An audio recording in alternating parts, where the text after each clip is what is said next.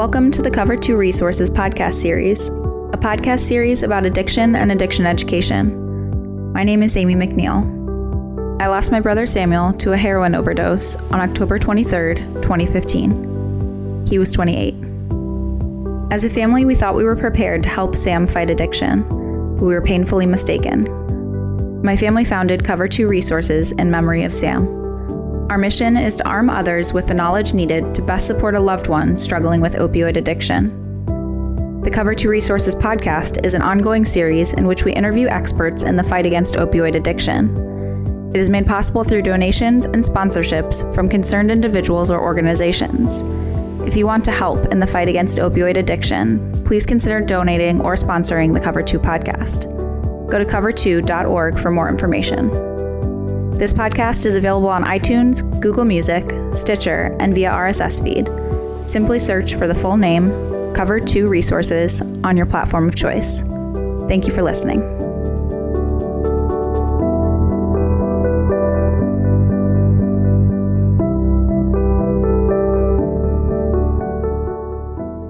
Hi, this is Greg McNeil, founder of Cover 2 Resources.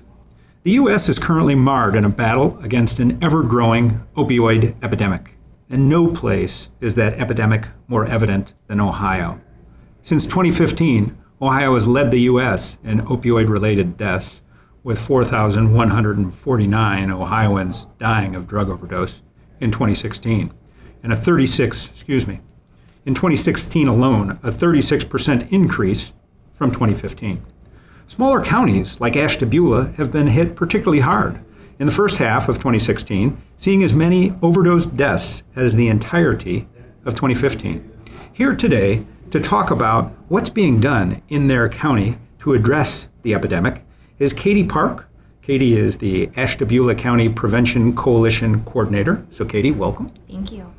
Matt Butler. Matt is a clinical supervisor from Community Counseling. So Matt, welcome. Thank you. And Jennifer Simpson. Jennifer is also a clinical supervisor, and she's from Signature Health. So Jennifer, thank you. Hello. So let's start off by telling us a little bit about what the three of you have witnessed in your county since the opioid epidemic has descended upon us. Matt, you want to start us off? Sure, I'm glad to. The problem is, as I see it, is that this really is impacting everybody.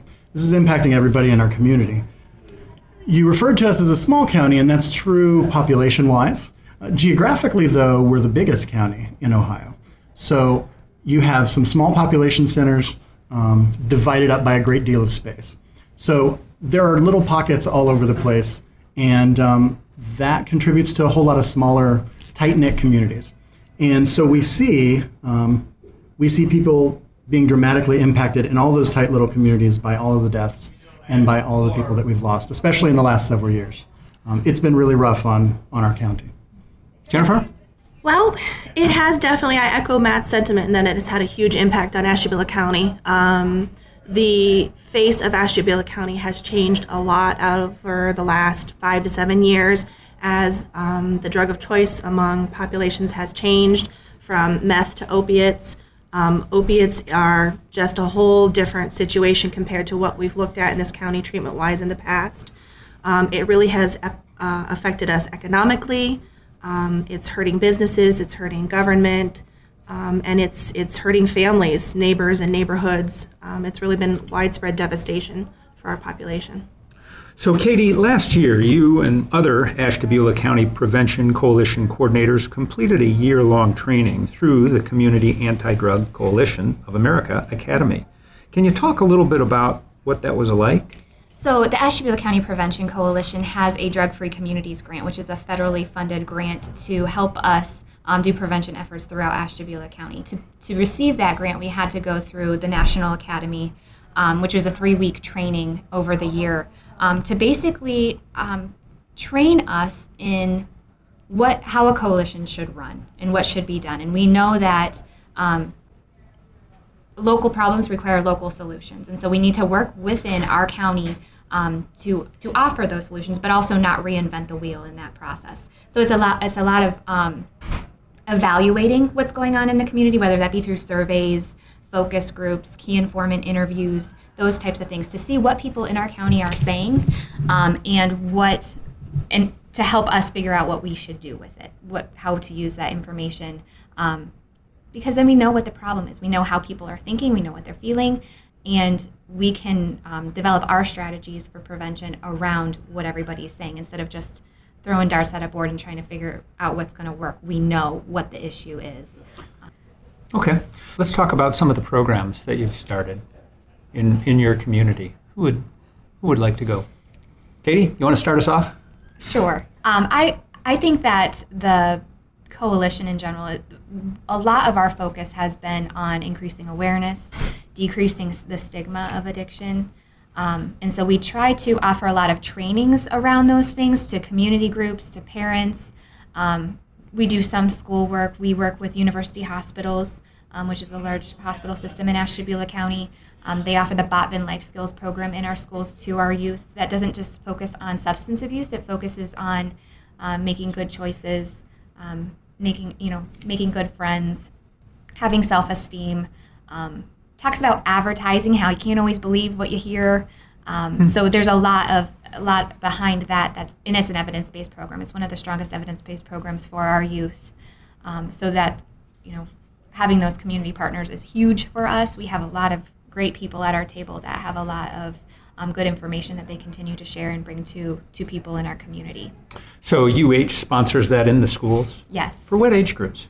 It can start in grades 3 and it goes through grades 11. Ah. So we are trying to build it. We're trying to start in every grade at every third grade level, or at the third grade level in every school, and build onto that every year. So those third graders who had an instructor in third grade will have that same instructor in fourth grade, and continue to build that throughout their school. Yeah.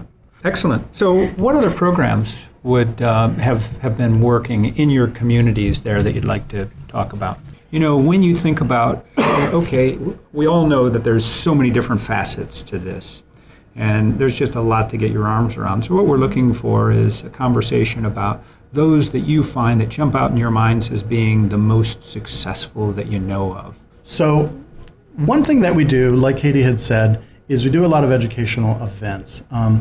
I chair the training committee for the Prevention Coalition for several years now. So we've had a very successful opiate summit for 5 years, and this year we've rebranded it as Operation PART. The opiate summit draws Operation PART? PART, P-A-R-T, for the 4 things we think are most important. Give us Prevention, awareness, recovery, and treatment are the 4 things that we're trying to focus on henceforth, because we think that they all have a role to play. It's easy to say awareness is where it's at, and we just need to make everybody aware of the situation and tackle the stigma. But we need to look at prevention and on the front end of things, and then we need to look at the treatment end of things. And we also need to emphasize the fact that recovery is possible, and recovery-oriented lifestyles are all around us all the time. It can get easy to bog down in just the bad stuff and just the deaths and just the losses. So we need to realize that it works. Treatment works, and recovery makes a difference in people's lives. So Operation PART, this is year 6 of this big event. And if you're talking about a county with a population as small as ours, it's really important to us that we get more than 300 folks at this event every year. We have multiple things like that, but this is the biggie, and it's coming up at the end of October 12th and 13th. So you get over 300 people to your event? That's a good size event. It is, and especially if you look at similar events in surrounding counties. We have folks coming from Pennsylvania. We have folks coming from all over Ohio, Northeast Ohio, for this event. We have speakers from Columbus come up on a statewide level to talk about things. And this year, for day 1 of that, we were actually able to get Dr. Bruce Perry, and that plays into the other piece that I was going to talk about with trauma. Dr. Bruce Perry is an internationally known expert in trauma, especially with children, and it is my opinion, and it's our opinion, that trauma is really a piece of the puzzle when we're talking about prevention and we're talking about treatment. We're talking about all aspects of this. We need to be able to look at trauma as being an element in people's lives. So when you talk about programs and initiatives, we've done a lot around trauma here. I do a lot. Personally, I'm a regional trainer for several initiatives related to the justice system and people working in the justice system, because I think that if we can broaden the focus of their lens of police officers and correctional officers and probation officers and other people in that system, then we can treat folks with compassion, and we can treat folks with an eye to what other factors might go into their life besides just the fact that we need to get rid of them and stick them in prison. Drug court does a pretty good job of that, doesn't it? I sit on the drug court team. We actually have 3 specialized dockets in Ashtabula County now, and I'm a member of all 3 of those teams. We have a common pleas drug court that's been in operation for several years, I think 8 or 9 years at this point. Do you know exactly, Katie? Sure. We have a mental health court that's just been in operation for a few months, and then we have a family drug court in combination with all the treatment agencies in the county. And all of those specialized dockets are a great tool in order to kind of make the blunt instrument of the criminal justice system into a much more sharp edge and a much more specialized tool in helping people who are facing this kind of struggle. So when we look at the justice system, I think the training that I do with folks who work in criminal justice can make a big difference in the epidemic as well. Sure. Especially coming from a prevention standpoint, we work a lot with those people who are in recovery, people who are in drug court or have previously been in drug court, or just in recovery in general that may have never even gone through drug court. We use them for a lot of our programs in speaking to people. You know, one of the biggest lessons that I've learned in coordinating prevention efforts is that, you know, I don't have a story to tell. I don't have a history of use myself, and so who am I? And so I think that it is so much more impactful for people to see people in recovery, you know, general community members, to see people in recovery and hear them tell their stories, especially when you're talking to youth. A local judge in our county has started, he calls it Life Consequences program, which goes along with the life skills, the Botvin Life Skills program, where he goes into schools with other judges and the prosecutor and a nurse and somebody in recovery who graduated from that specific school district that can say, I've sat where you sat. I know what you're going through. This is my story, and I hope that you can learn from it. So I think, you know, finding those people who are in drug court or in recovery are very beneficial to have, because those are the people that everybody else is going to listen to when you're trying to reach out to parents and students about prevention efforts. They're going to listen to those people in recovery much more than they're going to listen to. Very powerful when you have someone who's been there, lived that life. Yeah. And that's been it's been a very well-received piece of our opiate summits. A recovery panel at the end of the day, letting people see that hope does exist and that there are folks who have done well in their recovery, and that it's not just about the negative aspects of things. That there are people that succeed. And so building off of that, several years ago, I started hosting recovery breakfasts at our agency. So on a quarterly basis, we invite a pretty big cross-section of the community in, and we hear stories from people that have succeeded in some aspect of their recovery around stigma reduction, around mandated treatment, around specific aspects of recovery in that way. And I think those pull in a pretty big cross-section of people from education, from criminal justice. You know, we have judges and county commissioners and teachers and community members and family members and folks in recovery themselves, just to try and continue that conversation about how there are positive things happening here and there are things that work here. Continuity, that's really important. Mm-hmm. I think you put really your finger on something, that having that reinforcement. So often communities get kind of focused on one event, one big event, and then they forget about all the reinforcement, and that has to be tremendously valuable to your community there. How often do you do the breakfasts? Quarterly. Quarterly. That's fantastic. That's really great. I think that it's one of the best received things that I do, and it gives us a chance. You know, when we were only doing that recovery panel on a once yearly basis, you're talking about 3 or 4 stories. If I do this 4 times a year, then I can get many more folks out there in the public eye and in front of people and in media and help to personalize the face of this thing. Stigma destroys a lot of the success that people have managed to accomplish, and I think it just plays into so many of the other things that we're talking about. So that has a potential to make a difference. So let's get in a little plug for, again, your PART event that's coming up. And that's coming up when? October 12th and 13th. And where would they go to learn about this? AshtabulaMHRSboard.org. Good. I think, yes. Or our Facebook group. Yeah, if they can Google Ashtabula County Mental Health and Recovery Services Board, and it'll have the information on that website. Outstanding. Great. It's CEUs for teachers and for social workers and counselors and for chemical dependency professionals and attorneys and nurses and pretty much any group that you can provide continuing education credits for. Okay, and so that's great that it's continuing education credits also. So when's the next breakfast? Where is it? It's going to be November, second Friday in November, our Community Counseling Center, and we're talking about resiliency. Those factors in folks' lives that let them move on from hardship and trauma and addiction and mental health concerns. Resiliency is something that has to go along with a conversation about trauma. So what are those individual factors for us that let us bounce back from things to differing degrees? Okay. Jennifer, I want to turn the mic over to you for a second here. Hi there. Hi there. My specialty is a lot on the treatment end of addiction. So I supervise a team of therapists and case managers. We provide IOP. We provide coordination with a medically assisted treatment program. So we see those folks who are heavy into their addiction, but realizing this isn't the life that they want to lead anymore. And we really focus on, okay, let's help you make those changes now in your life.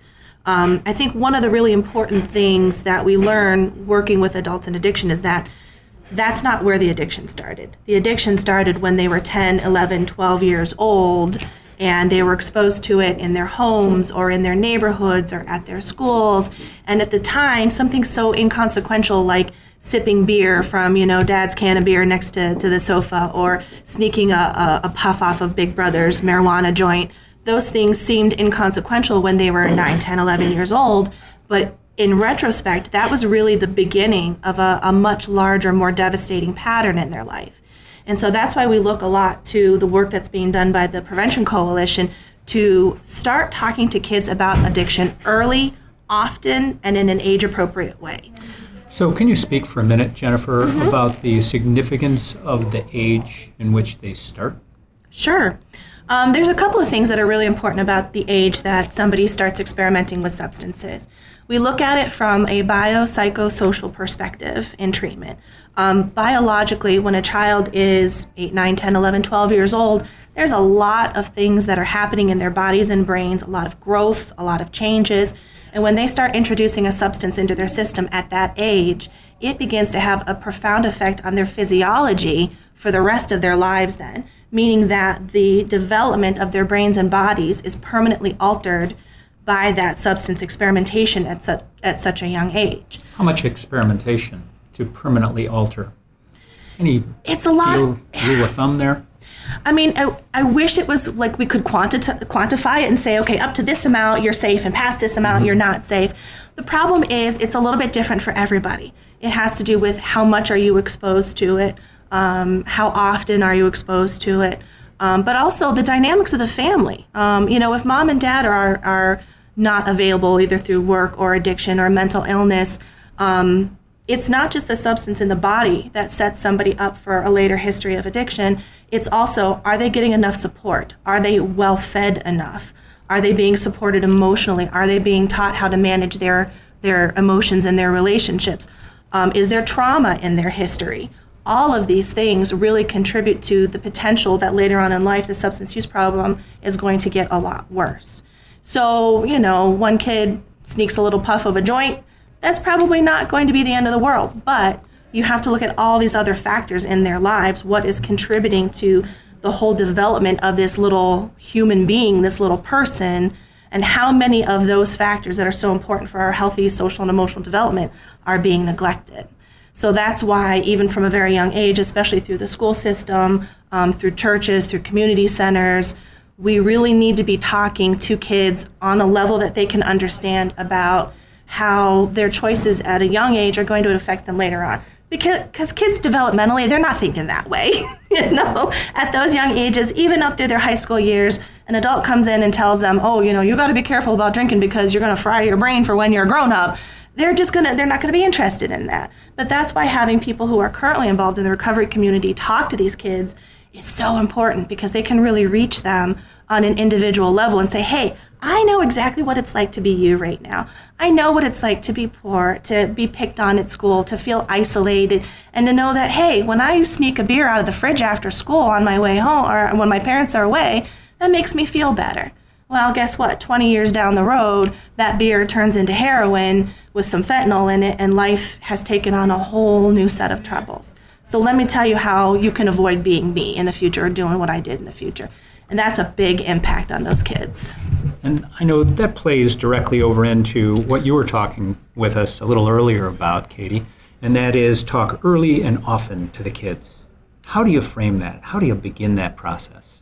I think that, and a lot of people ask me this question, nobody knows your child as well as you do. Mm-hmm. And so I think that you just speak to them on a level that they can relate to, that you know that they can relate to. And it doesn't always have to be specific to substance abuse, but I think that parents do need to let their children know what they expect of them. Let them know that they don't agree with certain behaviors, or the kids need to know that their parents are not, that their perception is what their perception of their use would be, and what's expected of them. Mm-hmm. And that's critical, that we get to this generation. We're losing a generation, sadly, and or I should say we've lost a generation. Mm-hmm. And so as much as we do to educate and advocate and try and make a difference, the real difference makers are those kids that are coming up today. They're the ones that are going to solve this whole thing. Mm-hmm. So I know, Matt, one of the things that you wanted to talk about is the human condition a little bit. Right. And respect. So I feel it's vital for us to stop separating ourselves from this problem and stop insulating ourselves from this problem, and stop saying, well, these are folks that are in this specific group, or these are folks that live in this area of town, or these are poor people, or these are minorities. And I find that when we do that, it makes it easier for us to stigmatize people. It makes it easier for us to say, well, this isn't my family because X and Y and Z. I think if we recognize and emphasize the fact to people throughout our community and throughout all our communities that these are human beings who are mothers and daughters and friends and loved ones and people who are vital parts of our community, then it forces us all to take a closer look at what we can do to make a difference. Instead of saying, well, someone else is going to fix that because that's someone else's problem, because that's someone else's family member. I think we need to take the statistics and make them human beings. Jennifer, one of the biggest mountains that we have to climb with the epidemic is the stigma associated with it. Right, yeah. Give us some insight in terms of best practices, how we might do that as communities. A big part of overcoming stigma about substance use, and it dovetails nicely with the point that Matt was making, which is, one, we need brave individuals, family, friends, loved ones, and people in addiction themselves who aren't afraid to come forward and say, hey, this happened to me. I was not your typical idea of a drug addict or a heroin user, but I got on pain pills from my doctor, and next thing I knew, I had a guy that I called off the street. We need people to step forward and talk about these things. We need family members to say, hey, I'm not ashamed. I didn't do anything wrong, but my child still became an addict, and here's what happened to our family. So we need folks, on the one hand, who are going to shake off that stigma and step forward and say, this happened to me. But we also need to come together then as a community and support those people who are brave enough to say, this is really happening and it's happening to everybody. So it's not just about our own experiences, but it's about the experiences of our neighbors, of our friends, of our family members, and coming together as a community to find each other and say, hey, I support you. I don't blame you. I may not understand this whole addiction thing. I may not, know the best way to go about dealing with it, but I hear your story and I support your efforts to do something about it. And I'm here for you if you need me. So for me, that sense of community and supporting those brave folks who step forward and talk about this problem are the two biggest factors to overcoming the stigma that's still associated with substance use. Katie, time to talk about final thoughts about addressing the opioid epidemic in Ashtabula. Going off what Jennifer had said earlier, I think that when we talk about building assets in our kids and giving our kids what they need to succeed. I don't know if you've ever heard of the Swiss cheese model of addiction, but it's basically I have not. It's a model that actually, it's Swiss cheese. It's different slices of Swiss cheese, and where the holes are in that Swiss cheese are the risks that a child may have, whether it's early onset of use, genetic predisposition to addiction, just having the wrong friends. It could be anything. Anywhere that those holes are the risks. And where those holes line up, that's where addiction slips through. So as a community, we need to step up. You know, when you're talking about treatment, you're talking about professionals, and prevention is really a community-oriented thing. And so we need to step up as a community to make sure that our youth, that we're decreasing those risks in our youth, that we're doing whatever we can possibly do for our youth to decrease those risks, whether it be, we look at the fact that the social emotional connections that we have with our, it's not as strong as it was 40 years ago. We look at our family systems, and youth used to have, 4 adults that they could go to for anything that they needed. But that's now switched. For every 4 children, there's 1 adult they can go to, where it used to be the flipped. other way around. You're right. Okay. And just even our use of technology. We don't have the social emotional connection in general anymore because we're always texting and emailing. And so I think that we need to really reach out to our youth more than we think is necessary, or that they think is necessary, because a lot of youth don't want to talk face to face. They'd rather text sitting next to each other. But I think all of that has something to do with where we are now with this drug crisis we're in. I think it's all built on that. No doubt. Well, I want to thank you all for joining me today. This has offered a great deal of insight in terms of the things that you're doing to make a difference in Ashtabula County. And it sounds as though you're making a big difference. A lot of education going on there, which is tremendous. We've been joined today by Katie Park. Katie is the Ashtabula County Prevention Coalition Coordinator. Matt Butler, who is the Clinical Supervisor for Community Counseling. And Jennifer Simpson, who is also a Clinical Supervisor over at Signature Health. My name is Greg McNeil. I'm the founder of Cover 2 Resources. Thank you for joining us for this Cover 2 PPT podcast. That's people, places, and things making a difference in the opioid epidemic. Thank you for tuning in to this episode of the Cover 2 Resources podcast. This episode is a production of Cover 2 Resources and is made possible by listeners like you. With your support, the Cover 2 team can continue to research and broadcast these resources to others in need. If you'd like to donate or to sponsor a future podcast, please visit cover2.org. As always, thank you for listening. Together, we can make a difference in the opioid epidemic, one life at a time.